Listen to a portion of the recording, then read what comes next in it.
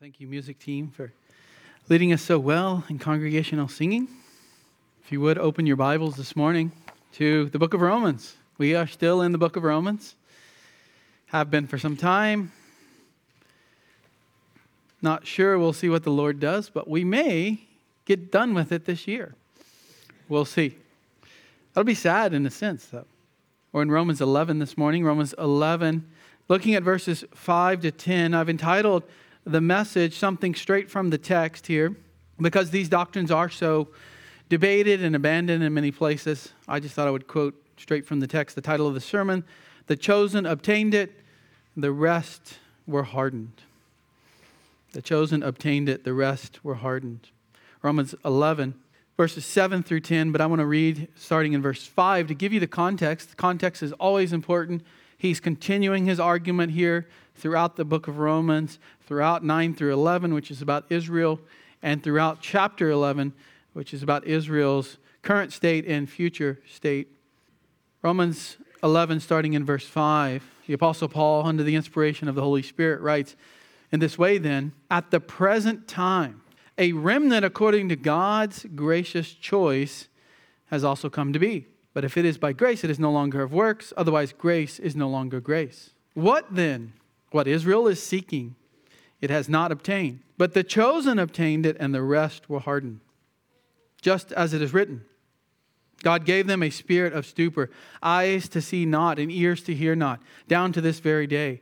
And David says, let their table become a snare and a trap, and a stumbling block and a retribution to them. Let their eyes be darkened to see not, and bend their backs forever." Here we have a weighty text of Scripture, much like we've already seen in Romans 8, 9, 10 even, and 11. Here, once again, he is returning and reminding us of that theme, but returning to it as well, that he brought up in Romans chapter 9.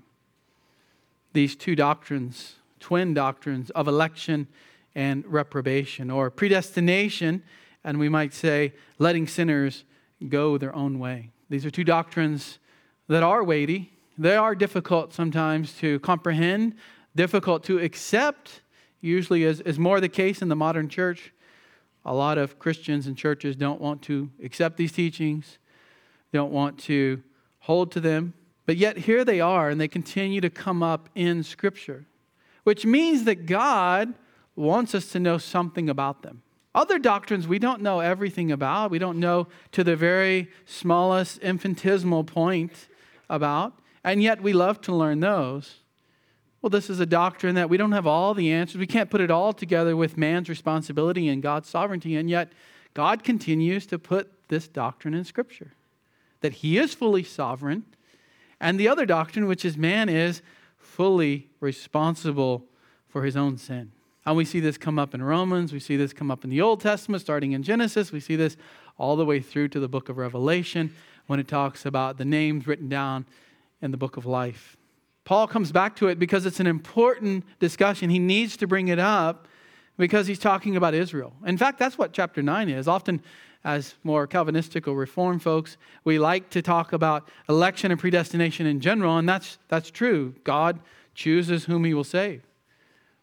But the interesting thing is, Romans 9, the biggest chapter on that in the Bible, is actually about Israel first and foremost. He's discussing Israel. He's given reasons why Israel isn't all saved. And the same here with chapter 11. Now, these doctrines, again, apply to Gentiles that are saved as well and Gentiles that are not saved. And yet, the discussion that's the clearest in Scripture on these issues is pertaining to Israel. Because that's the big question. What about Israel? God, what have you done with Israel? It can't just be that they've rejected God. That was chapter 10 in Romans, of course. But God, are you in control of their rejection? I mean, are you overseeing everything that happens in this universe or not? And if it is their responsibility, which it is, of course, they've rejected the gospel of Christ. If that's the case, how can God make sure that all comes to good in the end? This gets back to His sovereign control of all things. Paul brought up this issue specifically starting back in verse 1 of chapter 11. I say then, has God rejected His people? And we looked at this last week. The question is, has Israel been rejected? Have they no longer in existence? Have they been replaced? Are they gone? Paul says, may it never be. For I too am an Israelite, a seed of Abraham, of the tribe of Benjamin. God has not rejected his people whom he foreknew.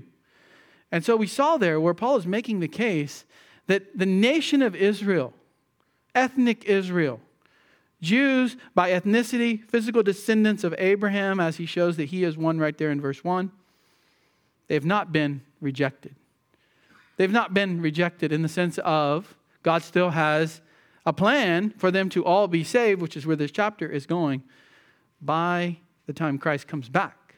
But for this present time, there are many who have rejected Christ in Paul's day and today. And so he's going to answer that question. Why then, if God has not rejected the nation as a whole, because it's the only nation that God chose to elect, then why have some rejected their Messiah? And Paul, first of all, starts off answering that question. He says, look, God has not rejected his people. There is a remnant. Some have believed. There's a present remnant. And he cites the Old Testament. He cites the case of Elijah. Elijah thought he was the only one left. Turns out there were 7,000 people. Not that we're still faithful. That's the case, sure. But that God left for himself. You see in verse 4, I have left for myself 7,000 men. God has chosen a remnant. He has made sure that those 7,000 are still there. Quit complaining, Elijah. You're not the only one left. You're not the only faithful person in the Old Testament. God has saved a remnant. And that's why in verse 5, he says, in this way then, at the present time. He's not answering yet what's happening in the future with Israel. That will come later in the chapter. He's answering at the present time. Here's the explanation at the present time. God has a remnant. Even today, God has a remnant, a very small percentage. If you look at the statistics, even of the nation of Israel today as it exists, you'll see a very small amount of Christians who are of Jewish heritage claiming to be Christian. And yet Paul says there is a remnant. And that remnant is a pledge. It's a promise of what is to come in the future. But now what he says in verses 7 through 10 is that there's the rest. There's the remnant, but what about the others? And he's going to show us here that this is not outside of God's control. It's not outside of God's sovereignty. The majority who have rejected their Messiah is not somehow an option that mankind has chosen and gone off track from God's eternal plans. So what Paul wants to show us here is three truths concerning Israel's current status. Again, we're looking at Israel's current status. We cannot project from the current to the future. We'll get to the future. Right now, three truths concerning Israel's current status. And he sums these all up in verse 7, opens up the last one and the remaining verses of this passage. First of all, the first truth, the futile search of Israel. In the first part of verse 7. 7a, if we want to break down verse 7 into parts, the first part speaks of the futile search that Israel is going about. Most of ethnic Israel, most of national Israel does not believe in the Messiah. They're continuing to look for the righteousness of God somewhere else. They know the Bible calls them to be righteous. They know no one can be saved without the righteousness of God, but they're looking for it in their own way. They're looking to earn their own salvation. They're looking for a different way of salvation that's not through Christ. This is what he is saying here in the beginning of verse 7. He starts off with the question, what then? What then? That's the way of Paul asking, what should we make of all that's been said so far? All that's been said since Romans 9:1. When he started this, I'm telling the truth in Christ. I'm not lying. My conscience testifies with me in the Holy Spirit. He talks about his love for Israel. And verse 6, it is not as though the word of God has failed. And he goes on to talk about God's sovereignty, talks about man's responsibility. What shall we make of all of this? Especially what he's just said in Romans 11:2-6, that there's a remnant. Okay, what does this mean? What does this mean that there's only very few right now who believe? So Paul's going to sum it up for us. This is his question, to sum it up with the answer here. And the first part of his answer is, what Israel is seeking, it is not obtained. What Israel is looking for, what they're searching out, they haven't actually found it as a whole, as a nation, as a people. The word for seek here means to be seriously interested in or have a strong desire for. Israel was very passionate. They're very zealous. Paul has already said that. They have a zealousness for God. but it's without knowledge. It's without knowledge of the true gospel. They're looking and they're looking. They want to find the righteousness of God. And where they're looking is in themselves. They're saying, we have the law. We have the Bible. Sort of like the American today who says, I've got the Bible here. I've got one on my shelf. I've got one in my car. I've got one on my phone. That's all I need. I've got the Bible and I've got my own good works. And I know I'm going to heaven. For the Jew, they would have been raised this way. They would have been taught this way. They would have been reinforced in their mind, this type of thinking, this type of salvation, they thought. They're seeking, but they did not find it, Paul says. They weren't looking in the right place, so they didn't find it. Look at verse 30 of chapter 9. They turn to themselves. This is that new section he starts in 9:30 talking about their own responsibility for denying the Messiah. Romans 9:30. What shall we say then? Again, another question to bring about a summary statement. What do we say about all this? Well, here's what he says. Gentiles who did not pursue righteousness laid hold of righteousness, even the righteousness which is by faith. Gentiles didn't have the Old Testament back then. They didn't have the law of God. They didn't know anything about the one true God. And yet the gospel comes to their city and all these people believe. They obtained righteousness because they had faith in Christ. Verse 31, but Israel, ethnic Israel, pursuing a law of righteousness, did not attain that law. They thought they could obey the law to get righteousness. They couldn't even do that because the law's not designed to do that. God didn't provide a plan B for salvation. It's not possible anyway to obey the law perfectly. But even if it was, that's not the method of salvation that God has decreed. It's through faith in Christ alone. Keep going there. Verse 32. Why? Why? Why did they not pursue righteousness? Why did they not find righteousness? They pursued it, but they didn't find it. Why? Because they did not pursue it by faith, but as though it were by works. They stumbled over the stumbling stone. That's Christ. They fell over the stone. And God said He was going to lay a stumbling stone in Zion, in Jerusalem, and it was going to be a rock of offense. It was going to offend them. And the one who believes on Him will not be put to shame. He'll stand on the rock. But the Jew who is offended by the gospel will stumble over it to his doom. Now, skip forward to chapter 10, verse 3. He's also mentioned it there. For not knowing about the righteousness of God. They didn't know it. They thought they knew it. They thought they were Bible scholars. They had a PhD in Old Testament.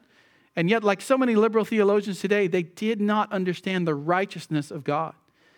And here's why. They were seeking to establish their own righteousness.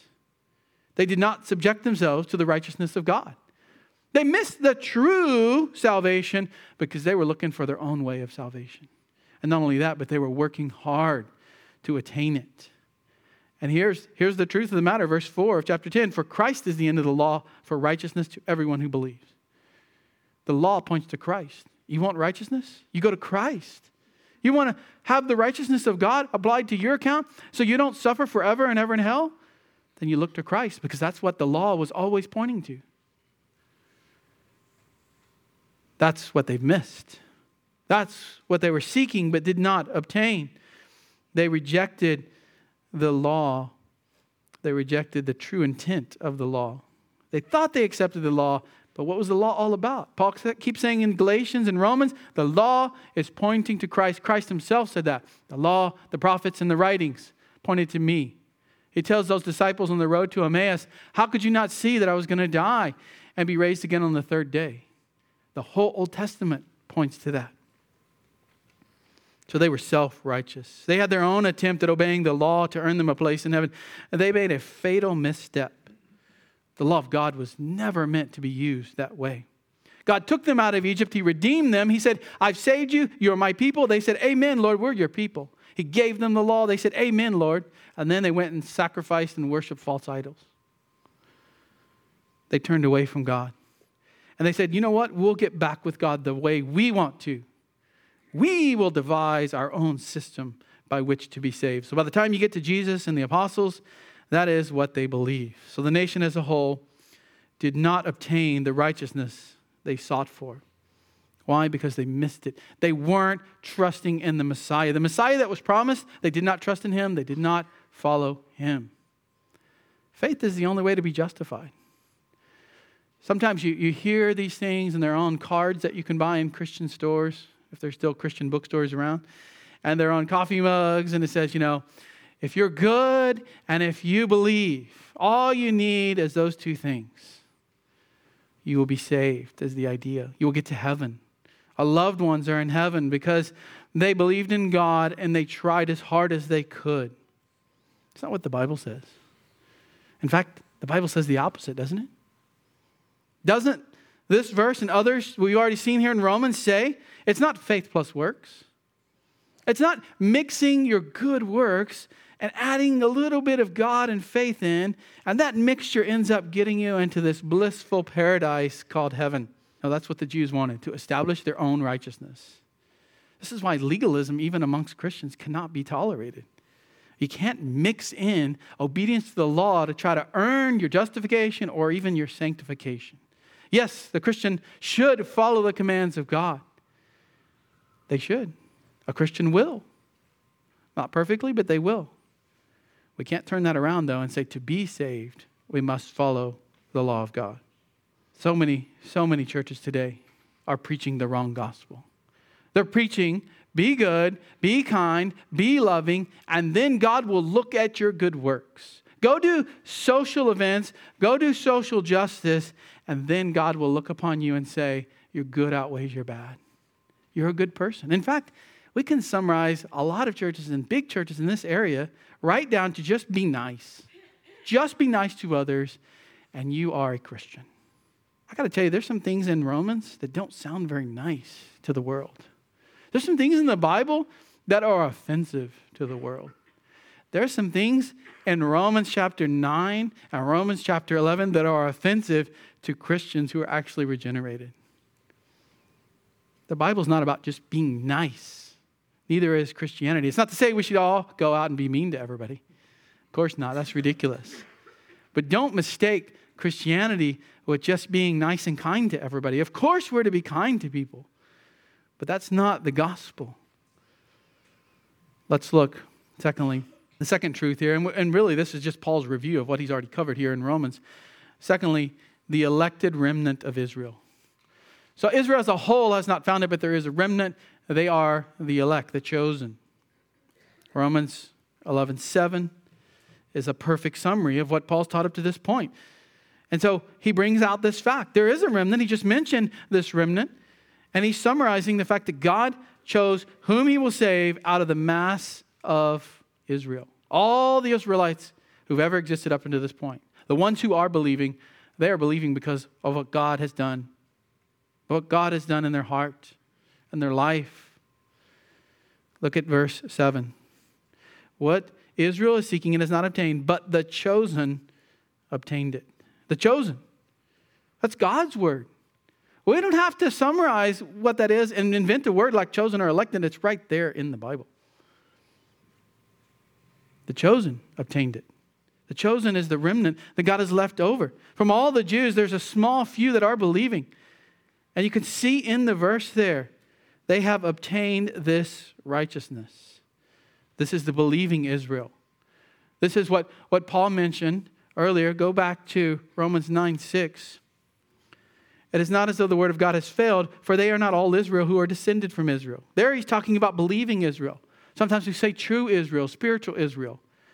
That doesn't mean the rest of this section is just about believing Israel. No, it's about Israel as a whole. But there in verse 6, and again here in 11:7, he's talking about those chosen by God who do believe. Why do they believe? Because they've been chosen by God. That's what election means. Why did they attain righteousness? Why did they have the righteousness of Christ applied to them? And we would say, well, because of faith.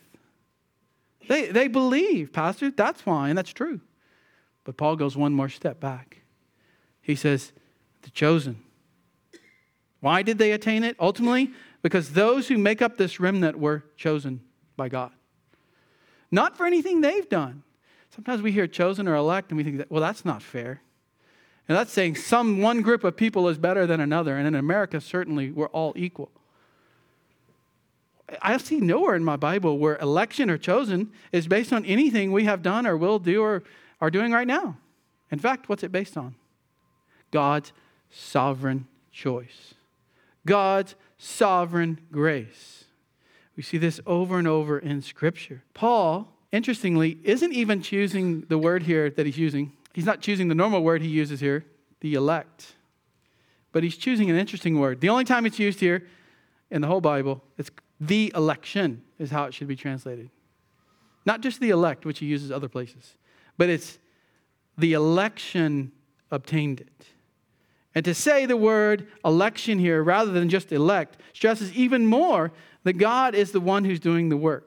It's not just the elect that ended up believing, but it's the election, emphasizing God is doing the work here. Romans 8:30. We love Romans 8:28, but don't forget to go all the way through 8:30. Those whom he predestined, he also called. And those whom he called, he also justified. And those whom he justified, he also glorified. Nobody's dropping out along this chain. Nobody's dropping out along the way. If God predestines somebody, and before that he foreloves or he chooses his electing love to be upon that person, and they are predestined, they will be called. They will be called in time in their life. They will be justified. They will be glorified. In other words, as Jonah said, salvation belongs to the Lord. Salvation belongs to the Lord. That's the only reason there's a remnant of Israel, Paul's saying. It's not because Israel is so wonderful. We looked last week at some of those verses in Deuteronomy. Why did God choose Israel? It wasn't because they were so great. They were so holy. It wasn't because they were strong. It wasn't because they were the mightiest nation. It wasn't because God looked in the future down the corridors of time to see what they would do. In fact, if he did that, what would happen? He wouldn't have chosen them at all. We know it's not based on that. And God doesn't look forward in time. He knows all things. He decrees all things. He chose them because he's sovereign and he made promises to the forefathers. That's encouraging for Christians. I don't know why we should resist that kind of doctrine. That's encouraging. God made promises to Israel. He's going to keep those promises to Israel. God said he will have compassion on whom he has compassion. That's supposed to encourage the Christian, not discourage the Christian. God had promised himself to the nation as a whole.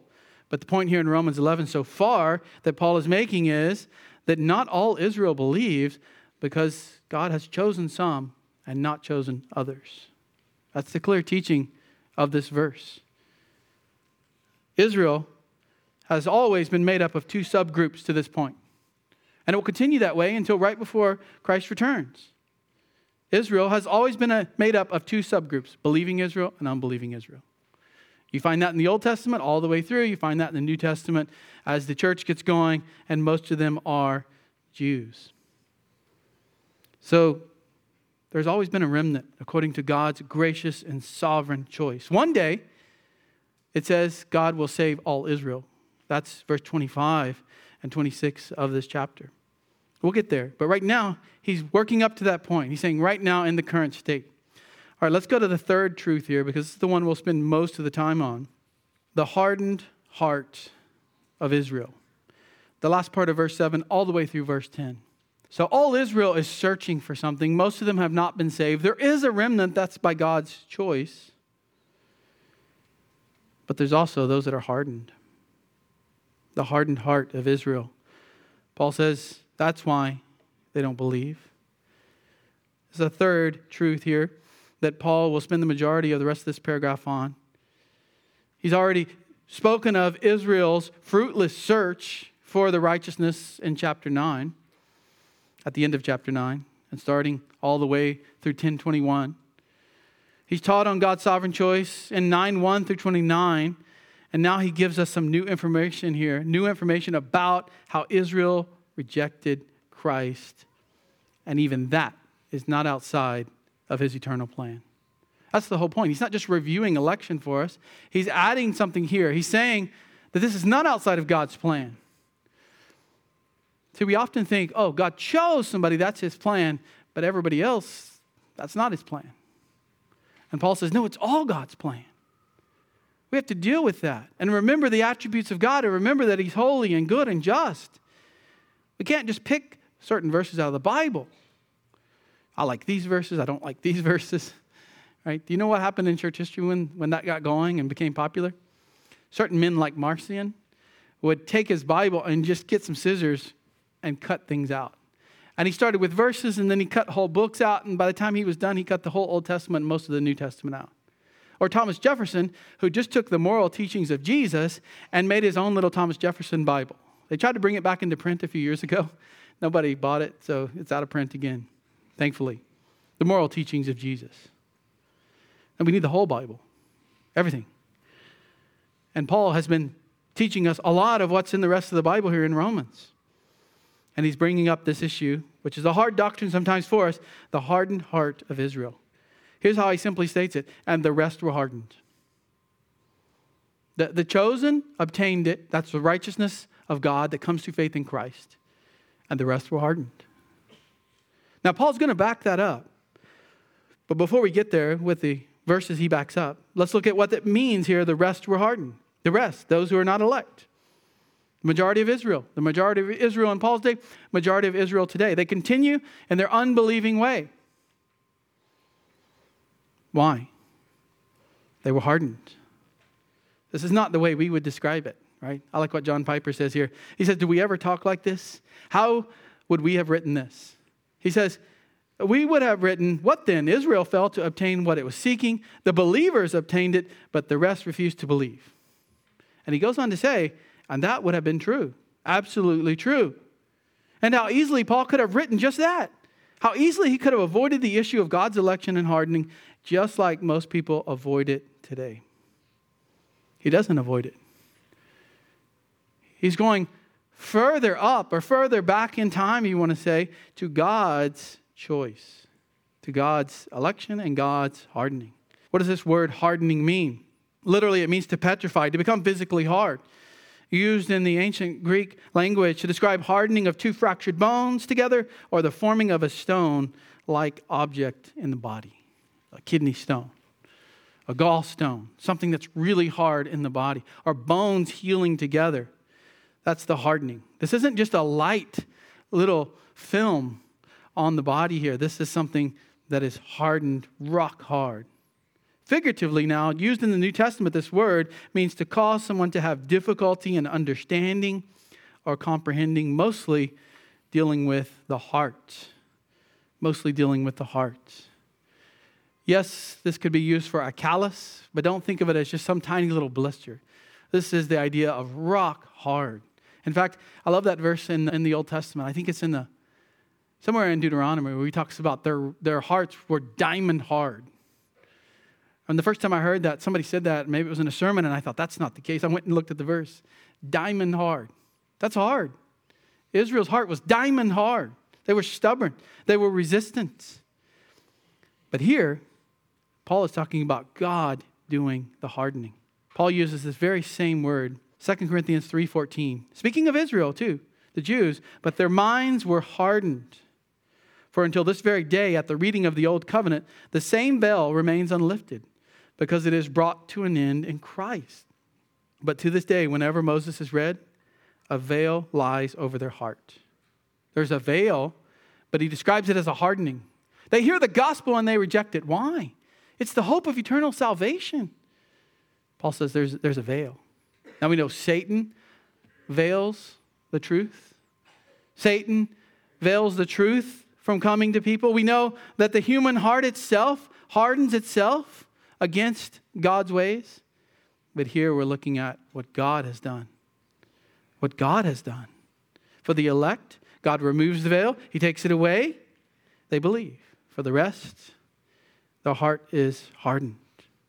Those people who remain are hardened. The nation has a special status with God. A special chosen status with God as a nation.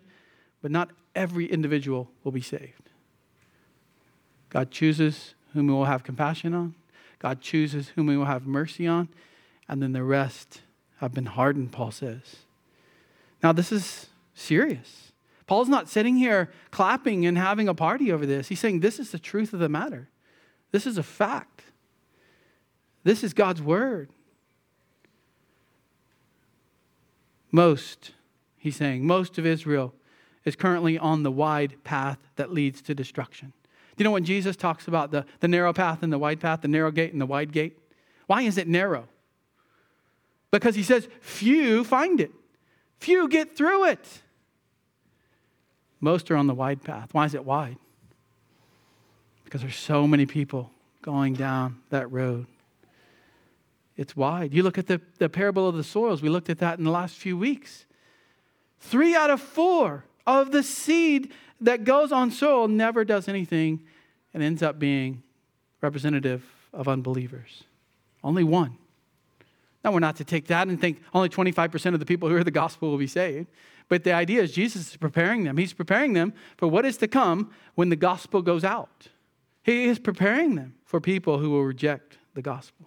Let's go back to the question here. Who's doing the hardening? Notice here that it's in the passive. It's even more emphatic in the Greek. It's passive. The rest were hardened. They did not harden themselves, even though that's true. If you read Romans 1, you read Romans 2, the human heart does harden itself against God. That's our natural tendency. We inherited sin from Adam. We have a sin nature. We sin as soon as we can. We hardened our heart against the truth. We suppress the truth in unrighteousness. That's true. But here he's focused on what God is doing. Look at verse 8. God gave them a spirit of stupor. This is God's judgment for their sin.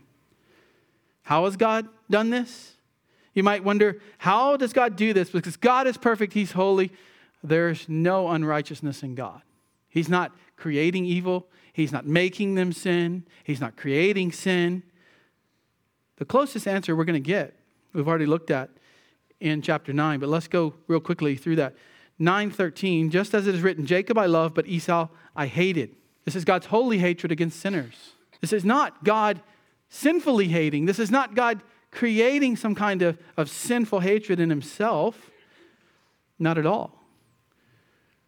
We can only say here that God did not sinfully hate Esau, but rather rejected him from the promises that he had graciously given to Jacob. It's the opposite of election. He chose Jacob, not because Jacob was some wonderful guy. He was a scoundrel.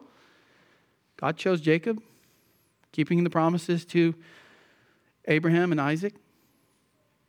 And he rejected Esau. Some call it reprobation. Others like the milder term non-election. Theologian Louis Berkhoff says, reprobation may be defined as that eternal decree of God, whereby he has determined to pass some men by. That's the key there. If we're all sinners and we're all on the road to hell without God's grace, what does he actually have to do? Nothing. We're already going to hell. God doesn't force us to go to hell in the sense of making us sin. We're already sinners. Berkhoff continues, to pass some men by with the operation of his special grace and to punish them for their sins to the manifestation of his justice. What does it mean that God is hardening? Well, it means that he just lets people continue in their sin. And that's what they want to do. He's not forcing them against their will. That's actually what sinners want to do. They want to sin until they're regenerated, till they have a new heart, till God lifts the veil. 9:20, chapter 9, verse 20. On the contrary. So this is somebody who's wondering in verse 19, why does God still find fault? This is after he's talked about Pharaoh and how God said he would harden Pharaoh's heart. To raise up Pharaoh, to demonstrate God's power. Pharaoh was a sinner. Pharaoh loved his sin. But God said, I will harden his heart. It says Pharaoh hardens his own heart. God hardens his heart, back and forth in Exodus. Verse 19, Paul deals with the objection. Why does he still find fault? Who resists his will? Okay, God, I guess nobody has free choice. Forget about it. On the contrary, he says, verse 20, who are you, O man, who answers back to God? Will the thing molded say to the molder, why did you make me like this? We're clay. We can't complain to God. Or did not the potter have authority over the clay to make from the same lump, sinful humanity? The same lump of sinful humanity he takes and he makes some for his special use, honorable use. And he makes the other, just lets them go along their way because they're already sinful, dishonorable use. What if God, wanting to demonstrate his wrath and to make his power known, endured with much patience vessels of wrath, having been prepared for destruction? They're already going to destruction. But he takes some and he makes it for honorable use. He saves them. He puts his grace upon them, not because of anything they've done. And now, he tells us in verse 23 what the ultimate purpose is. In order that he might make known the riches of his glory upon vessels of mercy, which he prepared beforehand for glory. How does the hardening work? He lets them continue in their sin. Do they harden their own heart? Yes. Are they responsible for their own sin? Yes. The Bible says yes, 1,000 times. But that's not outside of God's sovereign control. Do you know nothing in this universe is outside of God's sovereign control? Otherwise, Romans 8:28 doesn't make any sense. We know that for those who love God, all things work together for good. How can all things work together for good? Because that includes sinful things. That includes evil things. That includes what we call chaos. That includes tragic events in the world. How can God make that promise if he's not sovereign over it all? How can God say all Israel will be saved? How can God say I will choose a remnant and always have a remnant if he's not sovereign over all of it? How does he harden the rest of Israel? He does so by leaving them in their sin and unbelief. The sin that they have desired and lived out. Nobody gets an unfair trial before God. Sinners get justice. Believers get grace. But nobody gets injustice. Nobody. Unbelieving Israel chooses to unbelieve. And God lets them go their way. New Testament scholar Douglas Moo says, God's hardening permanently binds people in the sin that they have chosen for themselves. See, people talk about free will, but this idea of free will is not a good thing. Because look what free will leads you to. Continuing in your sin and getting hardened for that. Israel rejected the Messiah. But that's not outside of God's plan. God is sovereign over all things, and man is responsible for his own sin. Now, if you think this is shocking today, and it is to most people who hear it for the first time, it would have been shocking to the Jews of Paul's day as well. I mean, we're the chosen nation, they would have said. God doesn't harden our hearts. I mean, sure, people can fall into sin and they can go their own way and not obey the law. They harden themselves. But come on, Paul. Where are you coming up with this doctrine? I mean, come on, preacher. Is this in the Bible or what, Paul? Paul says, okay, I got 3 verses for you from the Old Testament. And there's 3 sections of the Old Testament that the Jews looked to. They divided their Bible into 3 ways. The law, first 5 books of Moses. The prophets, that's everything from Joshua, Judges, 1st and 2nd Samuel, the older prophets, to the later prophets, which start with Isaiah. That's normally what we think of as the prophets. And then the writings, Psalms, Job, Ecclesiastes. They also put Esther and Daniel in there and other books as well. Everything that doesn't fit in the law and the prophets went into the writings. Paul is now going to quote from each of those sections to prove his point. He is proving here that this is not something new. It was spoken of in the Old Testament. It's not something that should surprise you. Much like when we sometimes meet a well-meaning Christian who says, election's not in the Bible. And you shouldn't, blast off at them. You shouldn't treat them in a disrespectful way. Just go to the Bible. That's what Paul's doing here. He goes to the Bible and he shows verses from the Old Testament. So let's look at these. In these verses, we're going to see 5 descriptions. It's not on the screen, but I just want to list quickly 5 descriptions of the spiritual hardening. What does it look like? Paul's going to describe it from these Old Testament verses and prove that it exists. First of all, the spirit of stupor. Verse 8. He says, just as it is written. Now he's going to quote in verse 8 from Isaiah 29 and then Deuteronomy 29. So first of all, the spirit of stupor in Isaiah 29:10, God gave them a spirit of stupor. We don't use the word stupor a lot today in English, but it means a state of not being able to think satisfactorily because of complete bewilderment. You can think of the word stupid. This is similar to that. You can think of it, but it's not an insult here. It's saying that they're not able to think straight. Literally, the word meant too much sensation. They're getting so much sensation that it's dulled them, and they can no longer think. Much like your arm or your leg falls asleep, you've been sitting on a while, maybe on something hard, your leg falls asleep. If you stay there too long and get up, right, the thing doesn't even work. You wonder if your nerve just got completely cut or something. That's the idea here. Tingling to the point of going to sleep. It feels paralyzed. They're like paralyzed people trying to walk around, fumbling and bumbling over things. It's like they're drunk or drugged. In fact, right before Isaiah 29:10 is Isaiah 29:9. And here's what it says. Astonish yourselves and be astonished. Blind yourselves and be blind. They become drunk, not with wine. They stagger, but not with strong drink. Israel has been hardened, and they're just walking around stumbling and they're bumbling. And they think this is a wonderful life. Everything is great. It feels so good. I'm working on my own salvation. And they're actually like a drunk man. They cannot think clearly. They stagger from one spiritual concept to the next. You've met Gentiles like this, right? They're just going from one false teaching to the next. Right? You're finally glad they got out of this false teaching, and now they're in this other false teaching, and so on. It's being tossed back and forth, like Paul says in Ephesians 4, by every wind of doctrine. Leon Morris, the commentator, says, Paul's not making excuses for those who reject God. He's bringing out the seriousness of their plight and the fact that God is at work in their punishment. They're staggering from one to the next. Secondly, the loss of spiritual awareness. So you have the spirit of stupor that God has given them. He's also given them a loss of spiritual awareness. Deuteronomy 29:4, eyes to see not. That's the best way to translate it. Eyes to see not. And ears to hear not. They have eyes, they have ears, but they can't see and they can't hear in the spiritual sense. Their spiritual eyes and their ears do not work right. They can't discern truth from error. They're unable to see it. John 1:11, he came to what was his own, and those who were his own did not receive him. Why? John 3:19, and this is the judgment, that the light has come into the world. And men love the darkness rather than the light, for their deeds were evil. For everyone who does evil hates the light and does not come to the light, lest his deeds be exposed. The unbeliever doesn't say, oh, I have a spirit of stupor and a loss of spiritual awareness. They say, I'm doing exactly what I want. And they are. But God's also hardening them, letting them continue in their sin. Jesus speaks of this. Go to Matthew 13.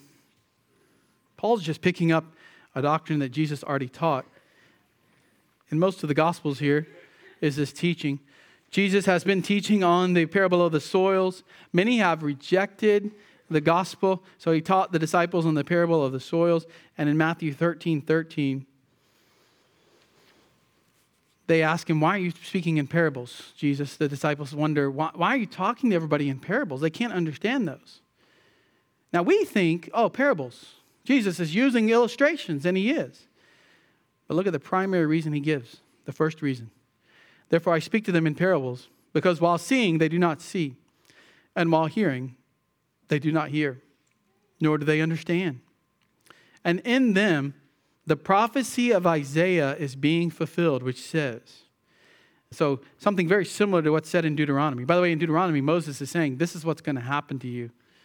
This is what's going to happen to you, Israel. You're not going to be able to see. You're not going to be able to hear. Now, Jesus quotes from Isaiah, and he said, it's being fulfilled in his ministry. You will keep on hearing, but will not understand. You will keep on seeing, but will not perceive. For the heart of this people has become dull, and with their ears they scarcely hear. And they have closed their eyes, lest they would see with their eyes, hear with their ears, and understand with their heart and return, and I would heal them. Now he goes to talk to the disciples. But blessed are your eyes, because they see, and your ears, because they hear. For truly I say to you that many prophets and righteous men desired to see what you see and did not see it, and to hear what you hear and did not hear it. What's happened? What's happened to the disciples? They've been born again. God has removed the veil. They've been born again to understand, and they can believe, and they can see, and they can hear. But the unbelieving Jews, Paul says, and all this applies to Gentiles as well, but he's focused on Israel, has a loss of spiritual awareness. And he says both of these, the spirit of stupor that God gave him and the loss of spiritual awareness comes down to this very day, he says. It's ongoing. It's continual. It persists. One day, the Bible says, this will lift and God will save all Israel. But for right now, to this very day, Paul says, this hardening is still occurring. The third description here, blessings that become a snare. Well, this one is really challenging to us. It should wake us up. It should wake up any unbelievers in the room, anybody who watches or listens to this later. Look at verse 9. David says, okay, you've heard from Isaiah, that's a prophet. You've heard from Deuteronomy, that comes from the law. Now from the writings, that's the Psalms and others, David says in Psalm 69:22. Before we look at what David says, this is an imprecatory psalm. An imprecatory psalm is when David curses his enemies. And the reason is not because of a personal vendetta. A lot of Christians don't like the imprecatory psalms. But what David is doing is he is the representative of God. He is the king over God's nation. And the reason people hate David is because they hate God. So they want to kill David and put up their own king or destroy the Israelites and so on. And so what David does is he prays to God that God would punish them. Much like when somebody commits a crime, an offensive crime, they abuse a child, they murder a bunch of people, we want justice to be done. Do we want people to be saved? Yes. Do we want justice to be done? Yes. It's not either or.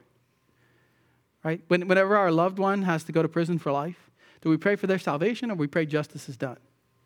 Both. Both. Because that's what the Bible teaches. That's what God is doing. So that's an imprecatory psalm. Now this psalm is interesting because it's used a lot. A lot of the passages from here are used in the New Testament to speak of the Messiah. Meaning there's parts of the psalm that are messianic. Just go forward in Romans to chapter 15 and you'll see this. You know, Psalm 69 is used a lot in the New Testament. We don't have time to go through all of these, but there's one in the book we're in, Romans 15. And Paul uses it here in a messianic sense. He's not doing that in Romans 11, but he is in this passage in Romans 15:3.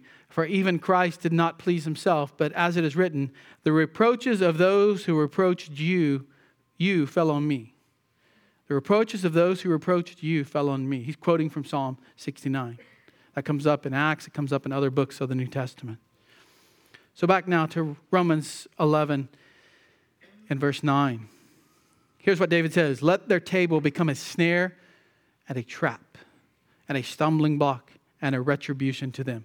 A table in ancient times is your big table. It's laid out with all of this food. It's got enough food to feed anybody. You can feed everybody who comes. You've got all these blessings of God. God's common grace. David looks out at his enemies and he says, they have all of this wealth. They have all these blessings, God. Turn it against them. Turn their table against them. And Paul picks this up too. The idea is the table is a cup overflowing. It's abundantly provided for. It's God's providential common grace on all mankind. They have these wonderful things, but the table they thought was a blessing, they thought it would bring a peaceful life, actually causes them to stumble. The Jews have all these blessings. They have the Old Testament. They have the covenants with the fathers. They have the teaching on the Messiah. They sing the Psalms as their psalter, as their hymn book. It's pointing to Christ. They think those are blessings, but it becomes a stumbling block to them. It's a description of being hardened. It's a snare. This table becomes a snare. It's supposed to be a blessing, but it becomes a snare. A snare suddenly and unexpectedly is bringing an animal under control by force. Usually there's a wire or a cord that wraps around its leg. A trap is a net or a trap that springs shut upon the victim. A stumbling block is in the trap. The animal goes into the trap. They stumble over something. It sets the trap off. Retribution means simply the punishment that is given in return for behavior. In this case, it's a negative thing, negative recompense. God is going to use the table of good things to their demise. We have to think about that. All these good things, and God is going to turn them against those who have rejected his Son. The fourth description, a darkened mind. Verse 10, let their eyes be darkened to see not, inwardly darkened. Before we saw that their eyes couldn't see, but now he's saying, let it be so. Let the enemies not have eyes that can be darkened, or eyes that can see. They're darkened inside. They don't understand. The same word, darkened here, is used for Gentiles in Romans 1:21. For even though they knew God existed, they did not glorify him as God or give thanks. They became futile in their thoughts. Their foolish heart was darkened. God let them continue on. And he gave them over, and he gave them over. They turned away from him. They suppressed the truth. He gave them over. They got darkened. Ephesians 4, 17 and 18. Let's look at that. Ephesians 4, 17 and 18. We have the same word being used here. And he's talking to Christians. He's saying, don't live like pagans. You might have been Gentiles, you might have been a pagan, but now you're saved. Therefore, this I say, it testified in the Lord that you walk no longer just as the Gentiles also walk. How do the Gentiles walk? Oh, they're just good people. They're just out there being good people. No, Paul says in the futility of their mind. Everything they do doesn't have any end result to it. They think they're doing something, but it's actually futility. They're being darkened in their mind, alienated from the life of God because of the ignorance that is in them, because of the hardness of their heart. That's who you were. Don't walk like that, Paul says in Ephesians. He's describing this darkened mind that the unbeliever has. Fifthly, trembling and fear. It really gets worse and worse as we go down here. The spirit of stupor, this idea that your blessings become a snare, their mind is now darkened, and now there's trembling and fear. It closes here, and bend their backs forever. Some think this is a reference to being in slavery, but it's not. It's the idea that if you go to the original in Psalm 69, and you'll see the Hebrew there, speaks of trembling and fear. They're bending their backs because they're afraid. They're bending their backs like captives would have to do when they were captured and about to be killed, and they're begging for their life. Now, he's not saying here that they're begging for their life, but that's the idea. They're trembling in fear. What David prayed would happen to his enemies, which were the enemies of God, has happened to the Jews who rejected the gospel of Christ. They're trembling in fear. It may not seem like it, but they are. That is part of hardening. If they had to stand before God today, they would tremble. And in that sense, they're enemies of God, spiritually speaking. Let me give you some points of application as we conclude here. There's 3 things I want to remind you of. This is about Israel. Most of us are Gentiles. What does this mean for us as Christians today? First of all, let's remember this is not the end of the story for Israel. It's not the end of the story. The whole nation of Jews will be regenerated. They will. As we get to that in Romans 11, I'll wait to say more about that then, but this is the reality now. We can't take this and read it forward. We can't take this and say God has abandoned the nation. We can say that those who've rejected Christ and die in that, we know they're unbelievers. They have been hardened. This is the judgment of God, though. This ought to cause us to have some fear. This is the judgment of God on people who had the covenant through their father Abraham, and they have turned away from those promises that he would save them. Second application for us, second one, it's not our job to bring this judgment down upon Israel. It's not our job to be God and try to punish the Jews for killing Christ. The Romans killed Christ too. They were Gentiles. But beside that, what he's getting at here is this is God's judgment upon Israel. There's no place for anti-Semitism. Unfortunately, many in church history have tried to exile Jews, extort Jews, persecute Jews, execute Jews, kick them out of the kingdoms. For 350 years, they were kicked out of England. And it wasn't until the Puritans took over England for a short period that they let the Jews come back. That's not to speak of all the horrific Holocaust type things that have happened in history. Not all done by Christians, of course, but there were many Christian governments who persecuted Jews. And they reason, because the Bible says they're under God's judgment, we're going to put them under our judgment. There's no place for that with the Christian. The early church was made up of believing Jews. Paul is a believing Jew. Jesus was a Jew, is a Jew. When Jesus comes back, he's still got a Jewish body. Number 3, what they need to hear is the gospel. Well, we're not seeking to punish the Jews. What they need to hear is the gospel. You might say, well, why? God's already hardened them. I mean, if this election stuff is true, who cares, right?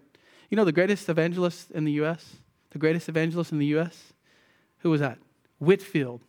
In the 1700s, he had crowds at the time of 30,000 people. There wasn't that many people in the American colonies then. He preached, you must be born again. He preached, have faith in Jesus Christ. He preached and preached and preached. The greatest evangelists on American soil. He said, you have election and you have reprobation, and they're both taught in Scripture. the greatest missionary, the father of missionaries, the one who first started the movement, William Carey. They ask, why are you going to India? Why are you going to Burma? Why are you going over there? I mean, they're just going to kill you. And he says, because it says in my Bible that God has chosen out from every tribe, tongue, people, and nation. And there's some of God's chosen there, so I'm going. And he started the church. It's still named William Carey Baptist Church or something along those lines in India today. He started the modern mission movement. This teaching is no excuse for not evangelizing. You don't know who's been hardened. Some of those Jews will come to faith as time goes on. God knows who's hardened. Paul's saying that God knows and God is doing the hardening, but we don't know. Spurgeon said, we don't know who's elect. You just preach to everybody. The preacher preaches to everybody. The seed goes on all kinds of soils. God knows the type of soil. The seed goes out. The word goes out. God gives the increase. You don't know. Maybe it looks like it over time if somebody is just blaspheming God in your face, and you're not to sit there and just continue to listen to that. You can turn away and not cast your pearls before swine and turn away and go evangelize somebody else. But it's not your job to cast that person into hell. Your role is to take the gospel out, proclaim the truth of the gospel. Which ones are chosen by God to be saved? Which ones are to be left to their sin and perish? You don't know. Just sow the seed. Let God do the work. You see, this teaching in the Bible doesn't say, well, we're just going to sit back and see what God does. You don't do that in other parts of your life. Right? When you pray to God, you say, God, save my unbelieving family member. You don't say, well, God, it's their free will. We'll let them be. No, we say, save my children. Save my unbelieving children. Save my unbelieving parents. Save my family members who don't believe in Christ. Because God is sovereign and can do it. So there's our application from this text. This ought to bring some fear into our hearts as we think about this hardening, as we think about God's judgment. There's a judgment to come, but there's a judgment already starting in this life. So if you're here today and you're hearing this and you're worried that you might be hardened, look at this text. Think about what he's saying here, and ultimately let it turn you to Christ. Let it turn you to the only one who can give you righteousness. Sitting back and worrying about who's elect and who's not is never going to get you saved. As for the believer, to then look back and learn what God has done for them. The unbelievers to turn to Christ. So let's pray that would happen. Oh Lord, may this sermon be used for your glory in whatever way you see fit. Let your word go out. We pray that unbelievers would hear it and believe in Christ because they cannot make up their own way of salvation. It only comes through our Lord Jesus. Lord, we pray that believers are edified. They've learned about your sovereignty, God. But most of all, we wanted to glorify you by proclaiming this truth, by preaching your word, by hearing your word, by rejoicing and that you are good and righteous and just and gracious and merciful. We pray, Lord, that you would always love your church as we know you will and show us your grace. In our Savior's name, amen.